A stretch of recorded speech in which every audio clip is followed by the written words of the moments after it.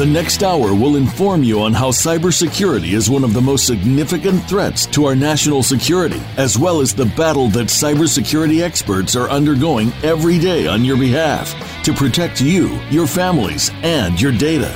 Welcome to Task Force 7 Radio with your host, the President and CEO of Task Force 7 Radio and Task Force 7 Technologies, George Reedus. Hello, everyone, and welcome to episode number 178 of Task Force 7 Radio, the voice of cybersecurity. I'm your host, George Reedus. I want to emphasize that all opinions expressed in this show are my own and not my present or past employers. I will never disclose any sensitive intelligence that I've been privileged to result in my current employment, and I will never knowingly disclose any classified information related to any security clearances I presently hold or have held in the past with the United States government, and nothing I say during this show should be construed as legal or financial advice.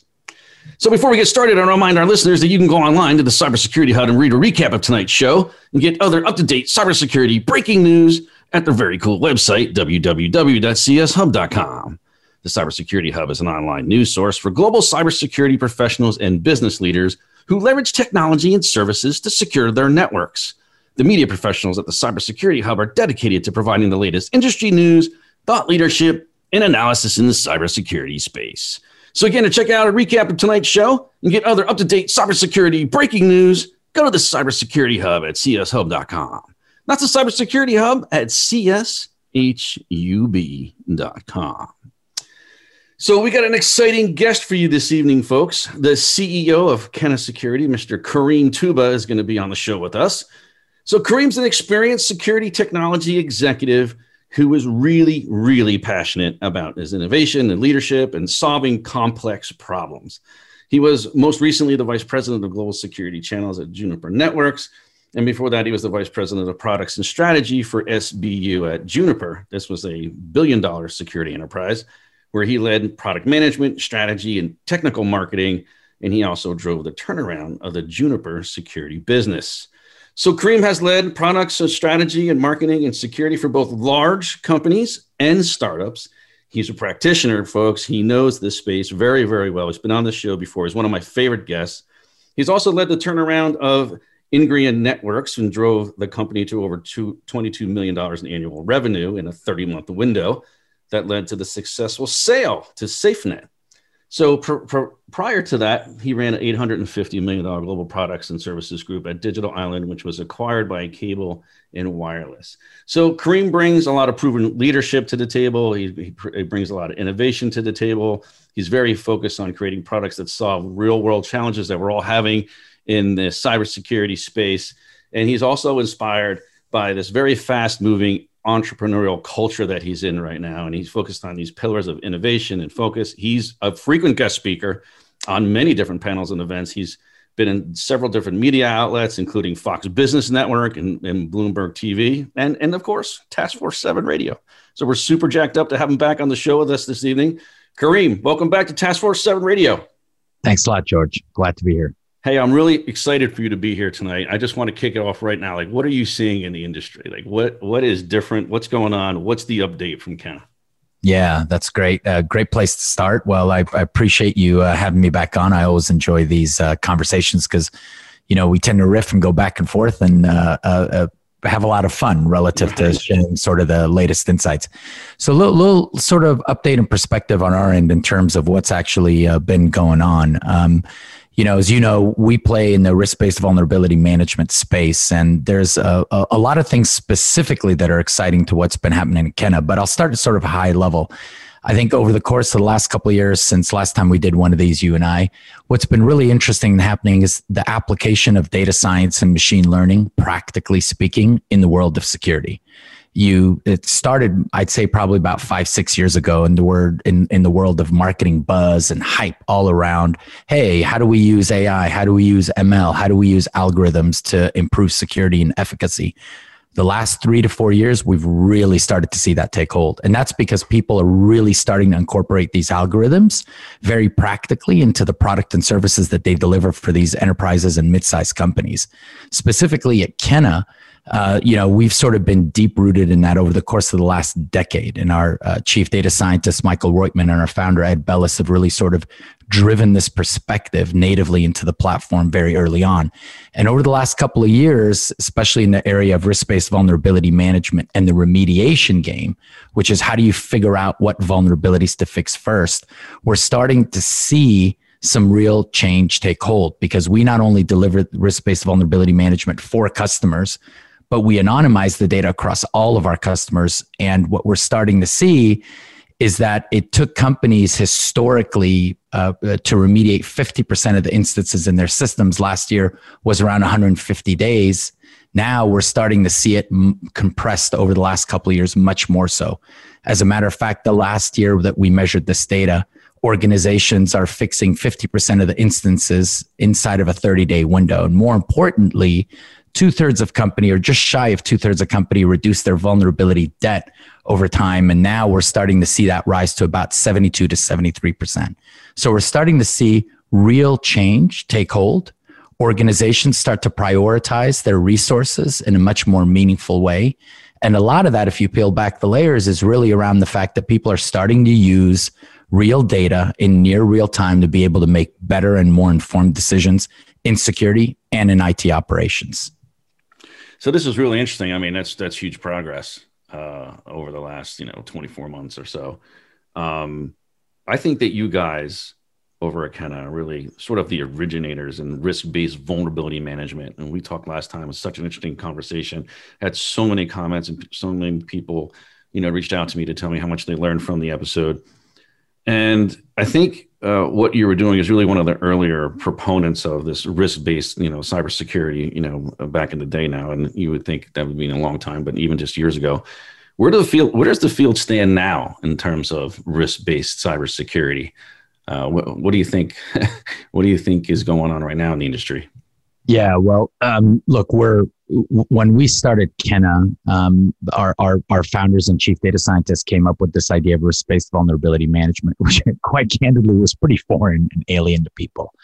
And we've really seen a shift in mindset over the course of the last few years, a move away from I've got to fix everything to I'm going to use data to tell me what to fix at the right time with what type of resources that are really going to move the needle on efficacy and reduce risk. The problem is the same one you and I talked about last time, which is that there's just entirely way too many vulnerabilities to fix. In reality, the average enterprise will have anywhere between 30 to 40 million findings. Think about that for a minute. 30 to 40 million issues. That's huge. It's massive. That's right. And so, and the rate of which these vulnerabilities manifest themselves is really sort of being driven by the fact that if you think about it, organizations, especially in lieu of COVID, are moving faster to the cloud. That means there's more business pressure on them to build that next billion-dollar application. That means there's more pressure on them to burst to the cloud, but then do so securely. And so this rate of adoption is really driving a broader attack surface in the area. And so what's really been happening is organizations are really starting to take notice of this and realize, look, you can't have this, I got to fix everything. And a good number of people that had that mindset are now starting to shift that mindset.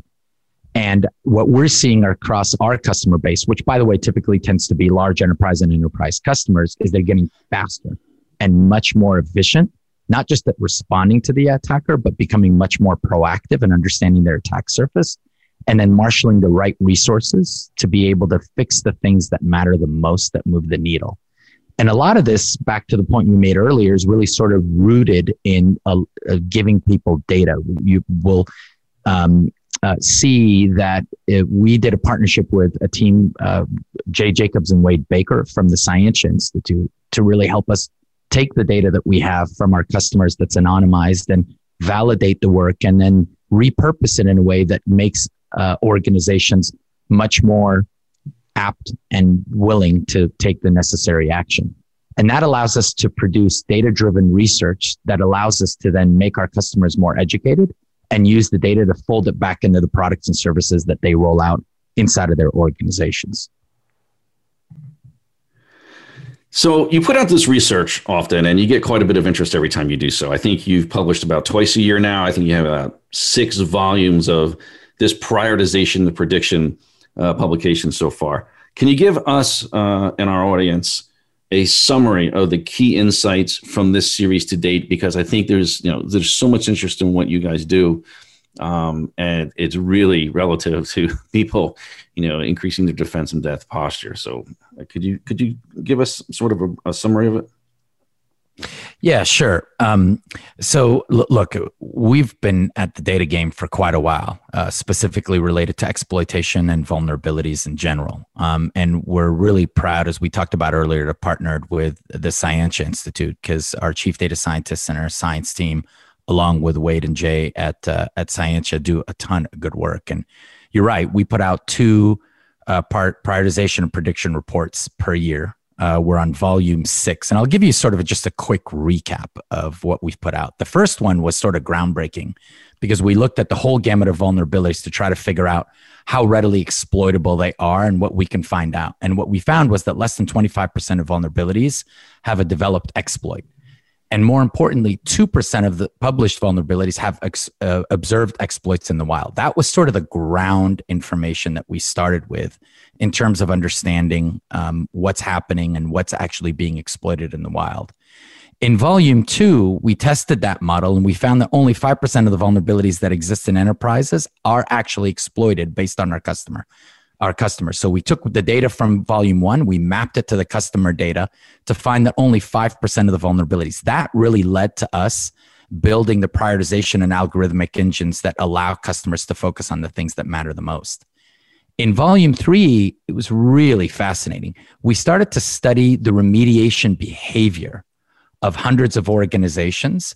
And what we found is that at any given organization, regardless of size, they can only address about 1 out of every 10 vulnerabilities a month. So think about that. That means some of the best performing organizations have the remediation capacity to only handle about 10%, upwards of 15% of the problems that they have today. In many ways, that was also informative because it really sort of underscored not just how big the problem is on the security side, but it really sort of bridged the gap to IT and really started to measure what's the remediation capacity. Because remember something, George, when you find problems, more often than not, when you're fixing vulnerabilities, you're often beholden to people in IT, application security, DevOps, organizations that are not typically owned by the security tool. Volume 4 was really much more quantitative data. And this was also really cool. We discovered that companies that are using the Kenna risk score compared to old arcane mechanisms like CVSS actually patch things at about 15% faster. And that led us to understand where the patchwork is going in volume 5, which really helped us focus and understand that there was a tremendous amount of work that was going on in underlying operating systems, Adobe, things like Windows and Mac OS, and the majority of the vulnerability work was happening in that area. And the latest one we recently released, which is volume 6, that one actually looked very, very specifically last year in 2019 at 473 vulnerabilities. And the biggest takeaway was that the exploit code predating vendor patches gives attackers about a 47-day advantage over defenders related to those 473 vulnerabilities.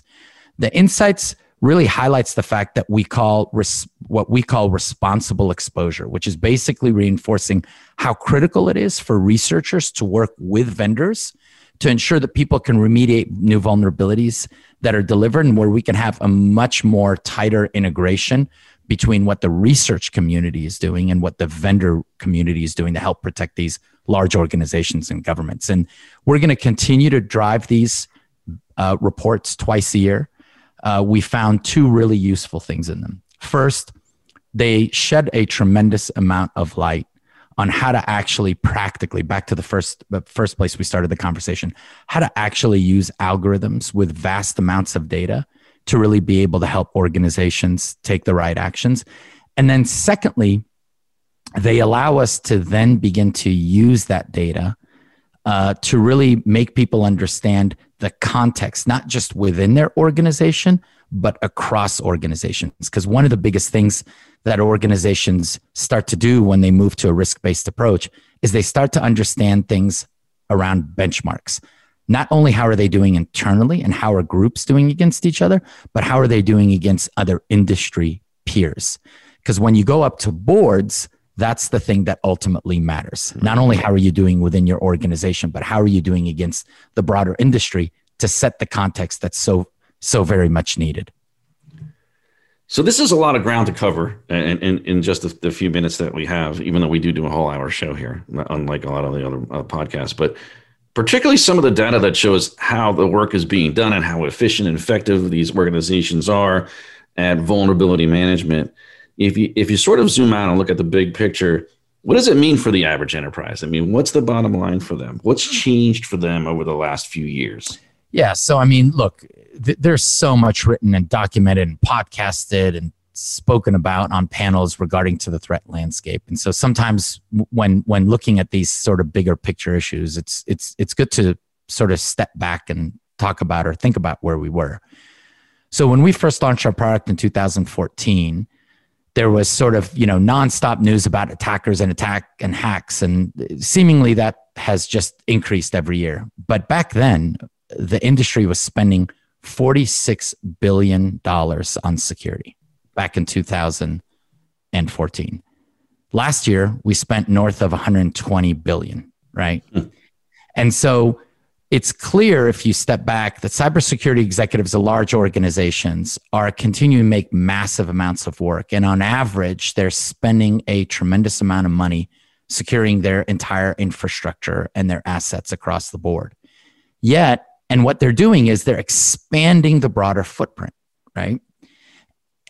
And they're investing in the tools and technologies to do so. One of the things that we've seen, even though we've seen organizations actually get better at fixing the things that matter, we've seen them finding more things to fix as well. So remember earlier I talked about 30 to 40 million vulnerabilities found. If you look at the data 6-7 years ago, the data was really around 15 to 20 million findings. And so what's happening is we're getting better precision.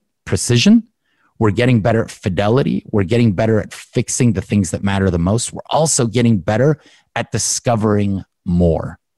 And that, as an industry, puts us in a much better position because on one end of the spectrum, you're really starting to get a much broader view into your attack surface, into all the nooks and crannies and ways that attackers can come in. But then at the same time, we're using the data to become much more efficacious with a higher degree of precision in what to fix. And the combination of those two things has really enabled us to drive value to organizations, but more importantly, has enabled enterprises to really drive difference in terms of the way they operate on a day-to-day basis. All right, folks, we got to transition into a commercial break here, but stick with us. Lots more to come here on Task Force 7 Radio. So, hey, if you're a social media junkie, don't forget to follow TF7 Radio on your favorite social media platform. Follow us on Twitter, LinkedIn, Facebook, and even Instagram by searching at TF7 Radio, and you'll be immediately connected to the extended TF7 family. For any inquiries regarding sponsoring the show or suggestions for topics or guests, please email me directly at george@tf7radio.com. That's George at TF7 with the number 7 radio.com. We're going to pause with some quick messages from our sponsors, and then we'll be right back with our special guest, the CEO of Kenna Security, Mr. Karim Toubba. Whatever you do, don't go away. You're listening to Task Force 7 Radio, the voice of cybersecurity. Become our friend on Facebook. Post your thoughts about our shows and network on our timeline. Visit facebook.com/Voice America. In today's interconnected world, digital transformation is taking us on a journey towards exciting new ways to work, live, and communicate. In business, staying out in front of the competition means pushing the boundaries of the status quo and exploring the possibilities of the future. However, pushing forward into this fast-changing digital landscape brings a new level of uncertainty and risk that must be measured, understood, and managed.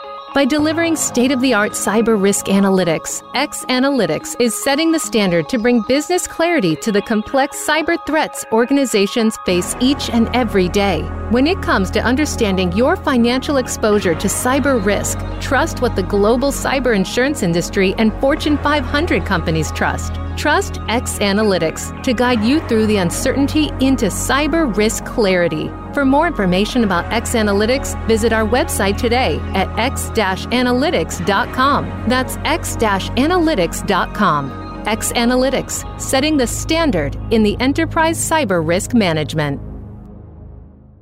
As CISOs manage known malware attacks, they also contend with the unknown unknowns. With 24/7 hacker innovation, where do CISOs place their next security investment bet? Find the answer with SINET. With forums and public and private partnership dinners in Toronto, London, Singapore, Tokyo, and across the U.S., SINET is a mission-focused, purpose-driven global community, advancing the next generation of cybersecurity solutions. As an entrepreneurial ecosystem super connector, SINET brings innovators, top cybersecurity professionals, solution providers, investors, and government executives into a collaborative alliance. Join SINET's global community to empower your organization and the industry to defeat hackers with cybersecurity's next generation of innovation. Learn more at security-innovation.org or Google SINET, S-I-N-E-T. Have you friended us on Facebook yet? Why not? Just go to facebook.com/Voice America or search for the keywords Voice America. Once you are part of our Facebook network, you'll receive daily messages about what's happening with our shows, this week's featured guests, and new happenings at the Voice America Talk Radio Network. And you can add your voice to the always active discussions on our timeline. Just go to facebook.com/Voice America or search for Voice America.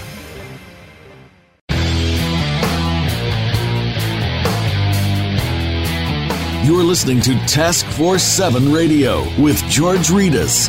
If you'd like to find out more about our program, please visit the website at taskforce7radio.com. Again, that's taskforce7 with the number 7, radio.com. Now, back to this week's show. Here again is your host, George Ritas. Welcome back to Task Force 7 Radio, the voice of cybersecurity. We're back with our special guest, the CEO of Kenna Security, Mr. Karim Toubba. So, Karim, we often hear about, companies getting their butts kicked in the industry, in the cybersecurity space. It seems like every other day there's something in the news that's, a bad story about some kind of compromise or anything. But we also hear that, some companies are winning at cybersecurity. They're spending money, they're getting resources, they're doing a bunch of different things. But what does it really mean to win? When we say someone's winning in cybersecurity, what does that mean to you? Yeah, it's a super, super, super question. There are different tenets of winning, right? You can win the war against the cyber criminals. You can win the war of hearts and minds internally. You can win the technical war, right? And all these have sort of very different dimensions that leverage technology to be able to do so. So I'll give it to you through what we're observing in enterprises and large scale enterprises in particular, right? We talked a little earlier about, this move to risk-based vulnerabilities so that you can get very precise around what to fix, how to fix it, and marshal the right resources. That's a huge win organizationally, or actually even technically, because organizations are drowning with data, back to this 30 to 40 million vulnerabilities and findings that they're spending all this technology finding all these problems. And then being able to be laser focused on the things that matter is a huge win, because our data shows that organizations do not have the capacity to fix everything. So that's a win. The other win, and the one that's probably a little bit more interesting, is a win relative to the human element. This goes back to something we said earlier. Consider this for a minute. If I'm somebody in the security team, I'm using scanners, I'm using pen testing, I'm using application tools, I'm using technologies that help me find vulnerabilities in my network, in my operating systems, in my open source libraries, and my application stacks. If I think about the remediation aspects of that, I'm beholden to IT, DevOps, and security teams to actually fix those things. And oftentimes when you come into organizations, at least historically, there's this tremendous amount of tension. Because if I'm the one who's responsible for finding 30 to 40 million things, then I run across the hall to my counterparts and tell them, hey, there are 30 to 40 million problems. That creates a lot of tension. So in this particular case, when you precisely tell people what to do, that's a huge win. Because what you're effectively doing organizationally is that you take an extremely tense environment and you turn it into one of collaboration. And that level of win creates a team that's got a common goal. They've got a common set of objectives. There's no more argument about the underlying data because it's pretty empirical in its value to really drive what priority looks like. And because you're moving to a risk-based approach, you could actually start to communicate that left, right, down, and up to the executive suite, because now people put targets in place and there's sort of uniformity about sort of the common good and the common goals across the board. And in a world that is constantly being bombarded, in a world that is constantly reacting to the adversary, these are huge and monumental wins that I think the security organization can build upon. So this is really interesting, and I talk about this all the time in terms of, what is operations and what is not operations in the realm of cybersecurity. And you talk about operationalizing this process, and that's really interesting to me because I think a lot of time we have maybe non-operational personnel running operations functions, and that's when some of these problems seem to present themselves.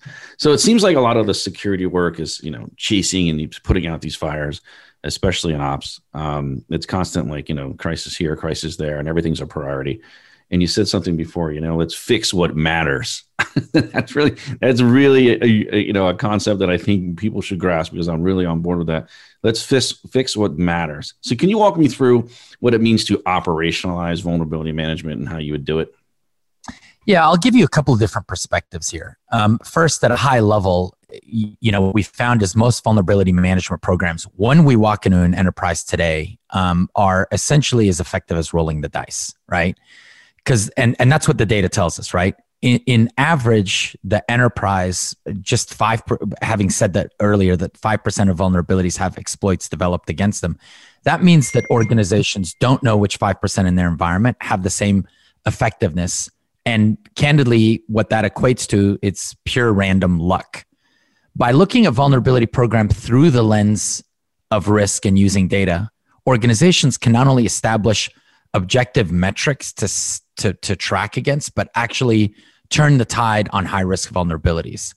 So this allows them, as you think about operationalizing in the early maturity stages, what we typically see then is customers just trying to reduce the most risk. But eventually companies start relying heavier on underlying scoring systems because they start to trust the decisions that they've made. Now, in terms of directly answering the question, how do you operationalize vulnerability management? It really is multifaceted. First, what we're seeing is you have to have a pretty comprehensive set of tools and capabilities to discover the vulnerabilities. Back in the olden days, sort of late 90s, early 2000s, when scanners sort of raged on the scene and the big three, Qualys, Rapid7, and Tenable came online, organizations were barely scratching the surface. As a matter of fact, most organizations in vulnerability management were really doing it to check the compliance box. Am I scanning PCI assets? Am I scanning assets that I deem critical to the business? The tooling for discovering vulnerabilities has just exploded. As a matter of fact, if you look at some of the leading enterprises that we do work with, they'll have 10, 12, 13 different techniques with which they're finding vulnerabilities. So it's really about expanding the overarching tools that you have to ensure that people across the board have all the tools to actually be able to drive the discovery of all these vulnerabilities. Secondly, what you have to do to operationalize vulnerability management is gain context. So a vulnerability on a system in isolation tells me about the technologies needed to thwart the vulnerability, but it tells me nothing about the context of the asset, system, or network or application that the vulnerability is on. And not all vulnerabilities are equivalent in value. it really is dependent on a number of factors. A, what is the criticality of the asset or application that vulnerability is on? B, what is the underlying data? C, do I have some form of compensating control? All those kinds of things that are not oftentimes provided by the security team provide a tremendous amount of context. So the ability to take that information and contextualize these millions of vulnerabilities have a heavy weight into the operationalization of risk-based vulnerability management. And then thirdly, and probably most importantly, is the remediation workflow and accountability aspect of operationalizing a program. It's irrelevant if you understand your entire attack surface and all your vulnerabilities and understand how to prioritize if you don't have a clear, concise, and accountable measure for not only how you drive remediation, but how you actually measure that the remediation that you're invoking across the organization is actually making a meaningful difference. And that requires a tremendous amount of collaboration with constituents outside of the security organization. If you're going to move and operationalize to a risk-based vulnerability management program, it's a team sport. That's what people should be thinking about. It's not just for security. So all these people, all these different teams, they have different org structures, they have different reporting lines, they have different budgets. How do we operationalize this kind of business process? And I want to say it's a business process. People don't use that term a lot of times in cybersecurity. They want to say, this is some kind of technology process, but it's a business process. And how do we do that? How does it filter down through the rest of the organization so everybody's on the same page? Yeah, we've watched that the maturity of that. We have this thing at Kenna called the maturity model, which is different people, different organizations have candidly different industries are at various areas of the maturity curve. And it's one of the it's one of the things that we look at very carefully when we engage an enterprise customer. And the reason that's important is because this is not just about technology. This is about people, process, and technology. If you're going to operationalize the business process, you have to make the commensurate process changes. Technology is only as good as the process changes that are supporting it, and only as good as the people that are actually driving it. Now, going back to what we said earlier, right? So if we buy and believe the premise that a small percentage, call it 2 to 5% of vulnerabilities are likely to emerge as legitimate threats, security teams traditionally come to IT with the broader list of things that they actually have to do.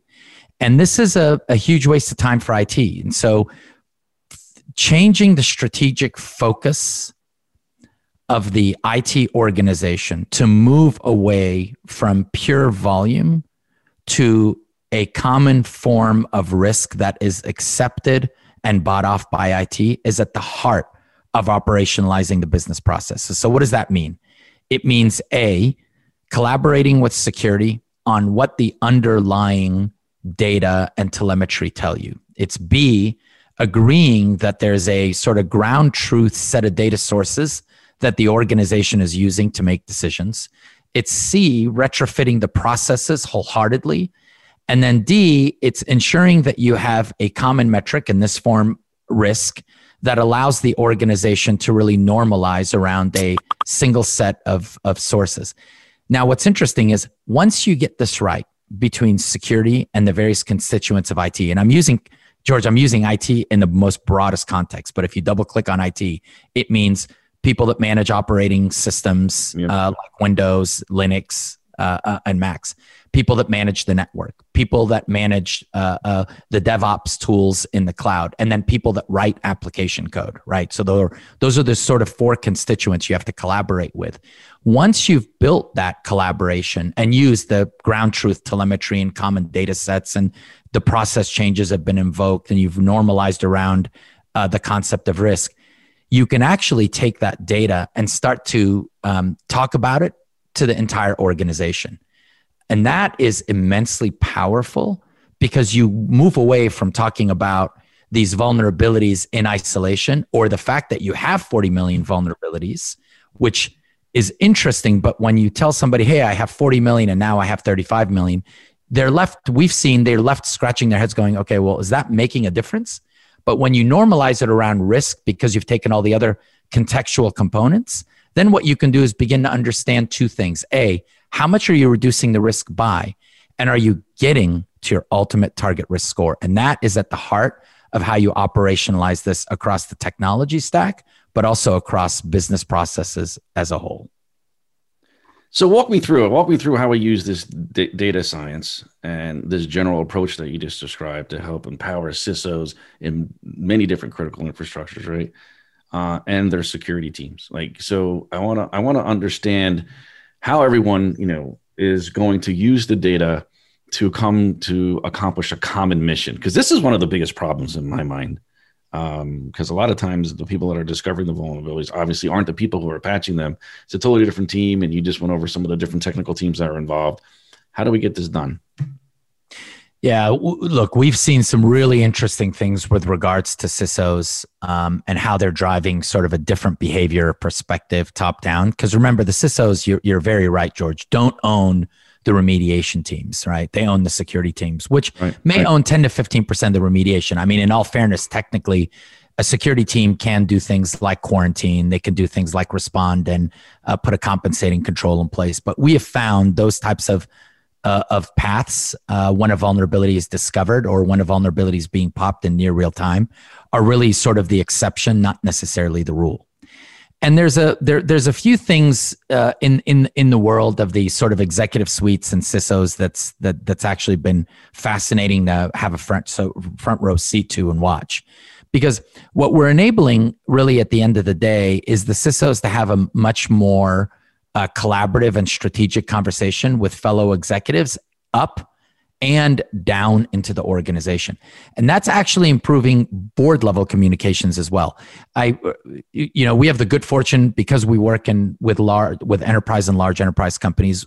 I have the good fortune personally to have some conversations with security executives and CISOs on a relatively frequent basis. And oftentimes when we walk in, depending on the maturity of an organization, everybody's rallied around volume, right? And as one CISO recently told me, he said, look, I cannot go to another executive meeting or another board meeting, either being asked about a single vulnerability that one of the board members saw in the newspaper, or being asked to report on how many vulnerabilities I have in my organization volumetrically.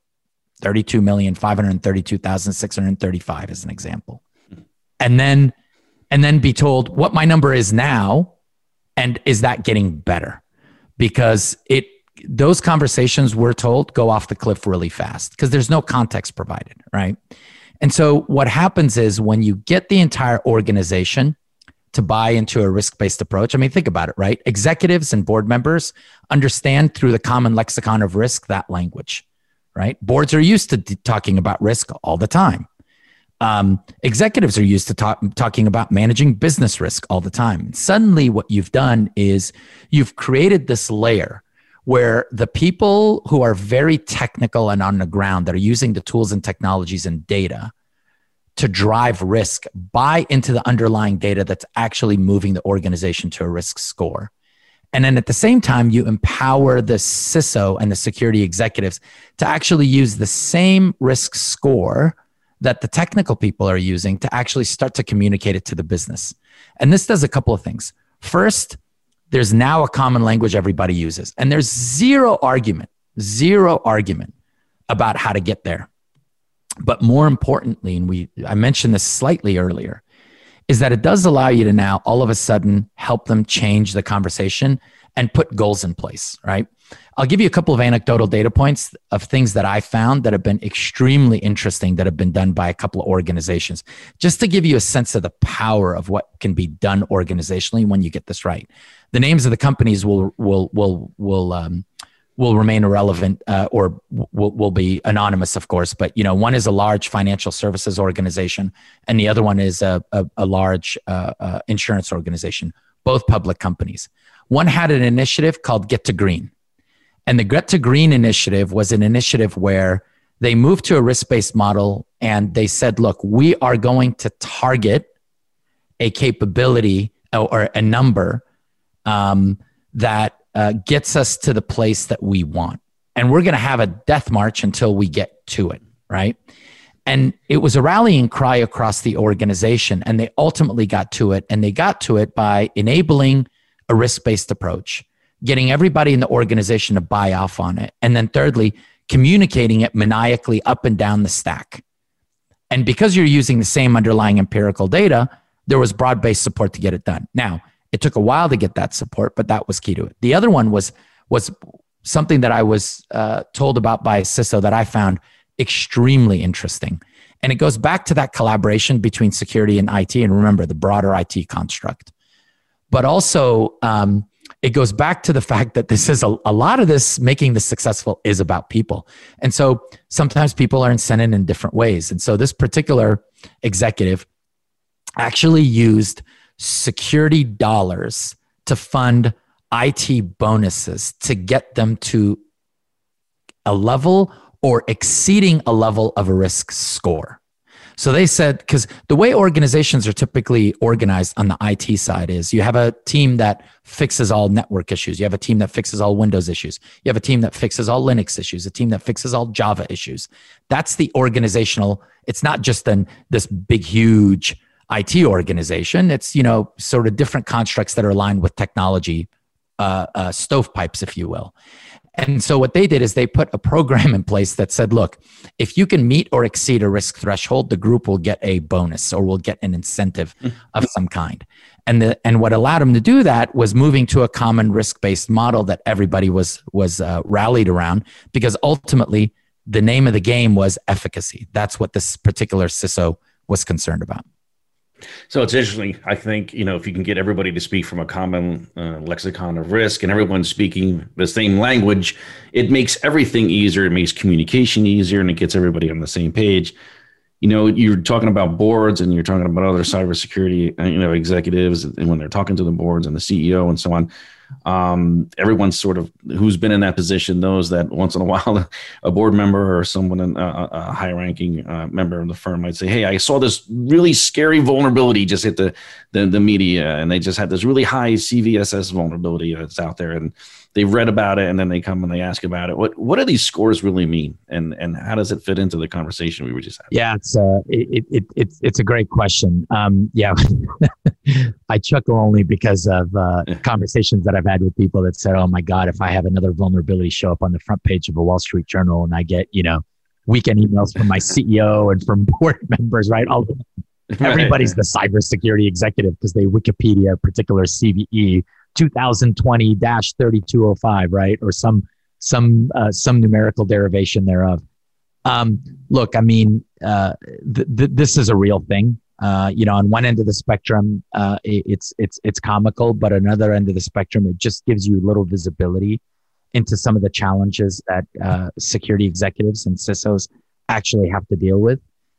As you very well know, and I'm sure many of your listeners know, security is being taken very seriously, especially by public companies now, right? There are people on public boards that now have to be the board member that's effectively responsible for security.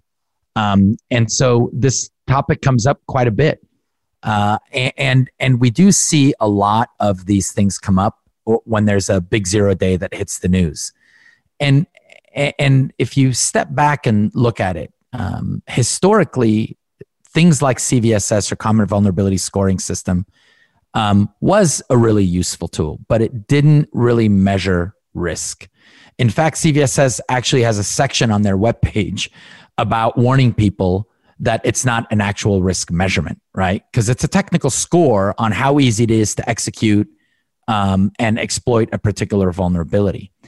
And so by really allowing the organization to not only discover the vulnerabilities that they need to, but more importantly, overlay the context. This goes back to what we talked about earlier. The context of the asset, the context of the application, the context of exploitability, the context of the data that tells you, is there an exploit and is it being weaponized inside a malware? All of that context creates a richness. That richness then allows you to weave a narrative. And that narrative with the context allows you to then communicate with board members and other executives and be able to answer that question. And you can answer it technically by telling people, hey, This is the nature of the vulnerability. This is the nature of the attack. That's the initial part of the story and the narrative that security executives were told have to tell their CEO and ultimately their board members. Because people are, depending on the nature of the organization, technically minded. Then you extend the narrative and you basically tell them, look, yes, this is a vulnerability. Yes, it's a high profile vulnerability. But these are the places we see it in our infrastructure. And based on the different assets and applications and underlying data that are sitting on those assets and flowing through those applications, this is the risk associated with the organization. And the risk may be different in different places across the organization. And then thirdly, the third leg of the stool for the narrative that you have to weave is this is what we're actually doing about it, right?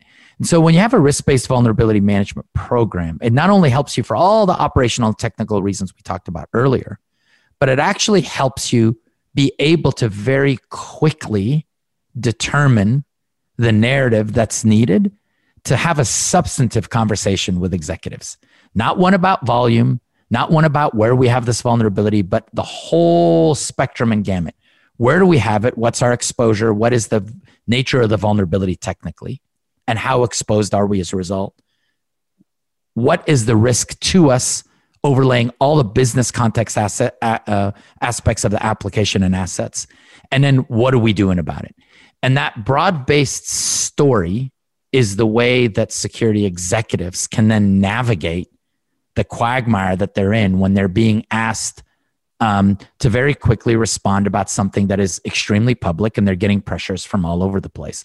The last comment I'll make is, remember that the CISO job, as interesting as it can be, is also sometimes quite challenging, right? And I can see this because they have to understand and keep up with technology. They have to manage teams. They have to continuously ask and get additional budget, right? And they're oftentimes seen as a cost center, right? They're not building an application to help support the next $1 billion application for a bank. They're actually a cost center to ensure that the application is secure. And then they have to manage up, over, and down, right? And that's a pretty daunting job because there's sort of different aspects of the role that you have to tap into.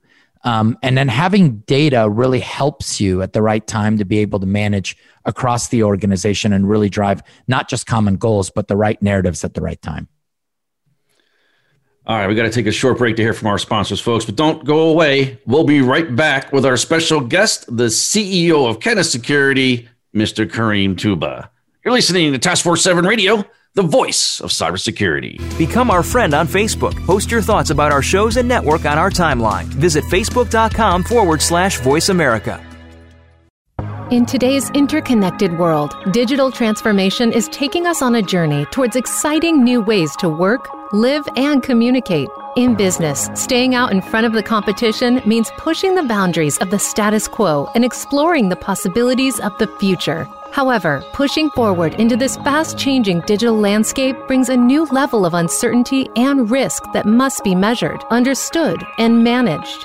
By delivering state-of-the-art cyber risk analytics, X Analytics is setting the standard to bring business clarity to the complex cyber threats organizations face each and every day. When it comes to understanding your financial exposure to cyber risk, trust what the global cyber insurance industry and Fortune 500 companies trust. Trust X Analytics to guide you through the uncertainty into cyber risk clarity. For more information about X Analytics, visit our website today at x-analytics.com. That's x-analytics.com. X Analytics, setting the standard in the enterprise cyber risk management. As CISOs manage known malware attacks, they also contend with the unknown unknowns. With 24/7 hacker innovation, where do CISOs place their next security investment bet? Find the answer with SINET. With forums and public and private partnership dinners in Toronto, London, Singapore, Tokyo, and across the U.S., SINET is a mission-focused, purpose-driven global community, advancing the next generation of cybersecurity solutions. As an entrepreneurial ecosystem super connector, SINET brings innovators, top cybersecurity professionals, solution providers, investors, and government executives into a collaborative alliance. Join SINET's global community to empower your organization and the industry to defeat hackers with cybersecurity's next generation of innovation. Learn more at security-innovation.org or Google SINET, S-I-N-E-T. Have you friended us on Facebook yet? Why not? Just go to facebook.com/Voice America or search for the keywords Voice America. Once you are part of our Facebook network, you'll receive daily messages about what's happening with our shows, this week's featured guests, and new happenings at the Voice America Talk Radio Network. And you can add your voice to the always active discussions on our timeline. Just go to facebook.com/Voice America or search for Voice America.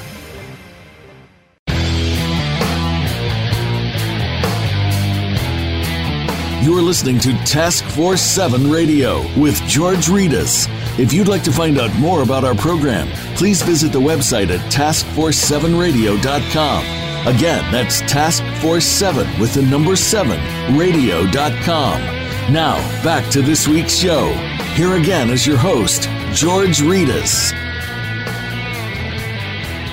Welcome back to Task Force 7 Radio, the voice of cybersecurity. We're back with our special guest, the CEO of Kenna Security, Mr. Karim Toubba.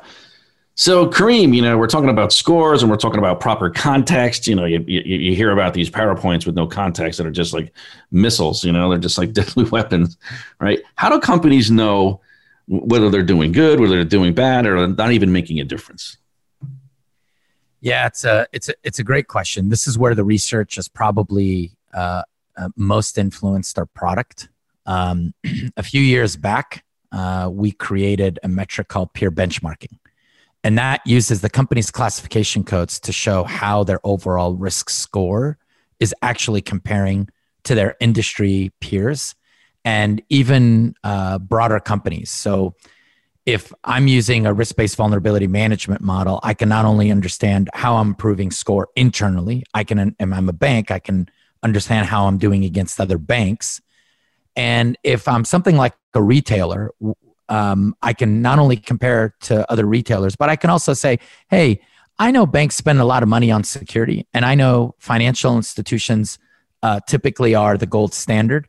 So I'm going to compare myself and set benchmarks, set future targets against not just other retailers, but actually the gold standard of government or the gold standard of financial services institutions. So this benchmarking is extremely useful. And if you think about it, it helps set the stage for not just where you are today, but where you're going. Because remember, George, managing risk is a journey, right? It's not just a destination. You'll effectively never get to the promised land.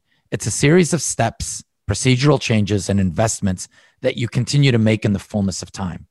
And allowing you to have an understanding of through the lens of benchmark then allows you to communicate. And back to the board discussion we had earlier, it also allows you to provide the context. Because one of the biggest questions we get from CISOs after they have board conversations and they talk about, I reduced my risk score from 650 down to 520. The board still says, so what does that mean contextually? Well, the answer to that is, guess what? Across all the financial services organizations, the peer benchmark is typically 480. So we're now only 40 points off our 480 target. And our goal is to get to 400 to exceed the target. That peer benchmark capability allows you to provide a tremendous amount of context. Now, the other thing that we did is we built out risk-based SLAs in our product. And this was the first of its kind in the space that we operate. And it allows companies to get to a higher maturity stage for risk-based vulnerability management. Risk-based SLAs effectively allow you to set SLAs, not just in terms of the traditional world. Oh, okay, if it's this type of risk score, I'm going to have a 30-day SLA, a 60-day SLA, and 90-day SLA. But they allow you to set SLAs dynamically based on either benchmarks. So have me fix high-risk vulnerabilities as fast as my peers, faster than my peers. We even have a capability to do it as fast as attackers because, of course, we know how quickly attackers are exploiting vulnerabilities and the weapons and the weaponization of those vulnerabilities inside of malware and automated exploits that they're driving. The last thing I would tell you to provide context is that we realized probably about a couple of years ago that the underlying data that's embedded into our platform is data that we should start to actually is data that actually gives you so much context and so much value for the context that it is to benefit of not just Kenna, but candidly the industry as a whole and customers to take that data and to weave it into other platforms. And so we launched a product in 2020 called VI, Vulnerability Intelligence, or Kenna.vi. And that allows us to take the data that historically has driven the platform and is really sort of the pedigree of Kenna and really make it available through a data feed and API built into other systems and platforms to really help organizations provide the proper context, not just within the risk-based vulnerability management platform of Kenna, but inside of security operations and open up other use cases. So this is really good to hear, and I'm really a proponent of the intelligence-led constant learning model. And there's a lot of constant learning here. You set up these mediums to sort of learn and guide, test, repeat sort of cycle. That makes a lot of sense to me. And when you break it down like that, I think it's going to make a lot of sense to a lot of other people too. Look, last question. What's next for Kenna Security? What do you guys got on the horizon? Yeah, more things to do and ideas than capacity to do it, right? I mean, that's always the challenge in our world, right? Right. We're, and by the way, just on a quick note, a side note, and then I'll directly answer the question. I think one of the best parts of the journey we've been on is we've got a great set of customers, and part of being a great customer is making the vendor uncomfortable, right? It's about customers becoming forcing functions to drive us to do things better and drive us to do things faster. And, if any of our customers are listening, not only thank you, but more importantly, keep doing that, right? I mean, it is probably one of the most important things that organizations can do with vendors, because it really allows us to ensure that we're driving the right kinds of things across the organizations to maximize the value. Now, with that sort of as the backdrop or context, so what are we doing? So there's a number of things. So first of all, back to the point I made earlier, using the data outside of Kenna is extremely important. In case in point, last year we announced an OEM partnership with VMware Carbon Black. So we took that VI data and built the data through API calls into the Carbon Black platform as part of the security team within VMware. That allows them to not only find vulnerabilities faster, but more importantly, it allows them to understand the risk and all the metadata associated with the risk so that they can prioritize natively within the Carbon Black platform itself, right? Carbon Black and VMware, after VMware's acquisition of Carbon Black, has a large number of customers. Patrick Morley, who's our exec sponsor over there and the prior CEO of Carbon Black, has been great about building a lot of capabilities, not just natively, but bringing in third parties to really add values to his customer base. And that's one of the things that we're going to continue to do and evolve is how do we use the data that we've mined over the last decade and the algorithms that we've built that are patented and really drive value, not just within the Kenna platform, but across the broader ecosystem. Number two is really continuing the focus on going upstack into the application security world. A lot of the vulnerability history and data that we found were really around vulnerabilities inside of operating systems, inside of things like Java, inside of networks. But more and more, organizations are starting to build ephemeral applications and are starting to focus on discovering applications inside of their application constructs. So this is now finding applications in source code that they wrote or open source code that they're leveraging. This is a huge and growing area. And the reason is because companies are starting to repurpose open source code. As a matter of fact, we recently did an analysis that showed over 90% of the code that organizations are using is actually not code that they wrote themselves. It's using Java, open source Java libraries, open source Apache libraries, things of that nature to help build an application much faster. And as a result, all of those things, gems inside of Ruby instances, actually have vulnerabilities, and people have to detect them and are starting to develop and deploy technologies like SNCC to actually be able to do that. And being able to come in and add that contextual layer so that you can have a full stack view of risk across the board, from what's happening in your network to what's happening into your operating systems, all the way through up to the application layer, is extremely important for us in an area of investment. And then lastly is the move into the cloud. We talked about this, I think, at the outset, which was you have organizations bursting into the cloud, starting to leverage cloud more. Systems are no longer traditional systems. They're not even VMs anymore. They're ephemeral systems. They're being spun up and down all the time. So how do you find the vulnerabilities in a highly elastic environment, and how do you remediate them? Because you're no longer going to be remediating in the cloud on a per host basis, right? Because drift doesn't really happen. You got to go back to the base image and integrate with a different set of tools and frameworks and processes to actually be able to drive the remediation factor that you want to drive.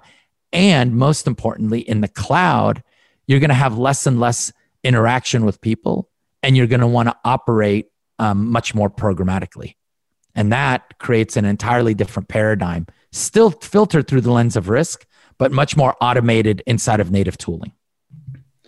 Karim, thanks so much for coming on the show, man. I really appreciate it. I can't wait to have you back. We got to get you on some panels. It's going to be fun. Awesome, George. I always appreciate the time and the banter. All right, bro. Thanks. I appreciate it. Okay, folks, it's time to go. But before we do, I want to remind our listeners to visit the Cybersecurity Hub to read a recap of tonight's show and get other up-to-date cybersecurity breaking news at www.cshub.com. That's the Cybersecurity Hub at cshub.com. Thanks for tuning in. You're listening to Task Force 7 Radio, the voice of cybersecurity. Stay frosty out there.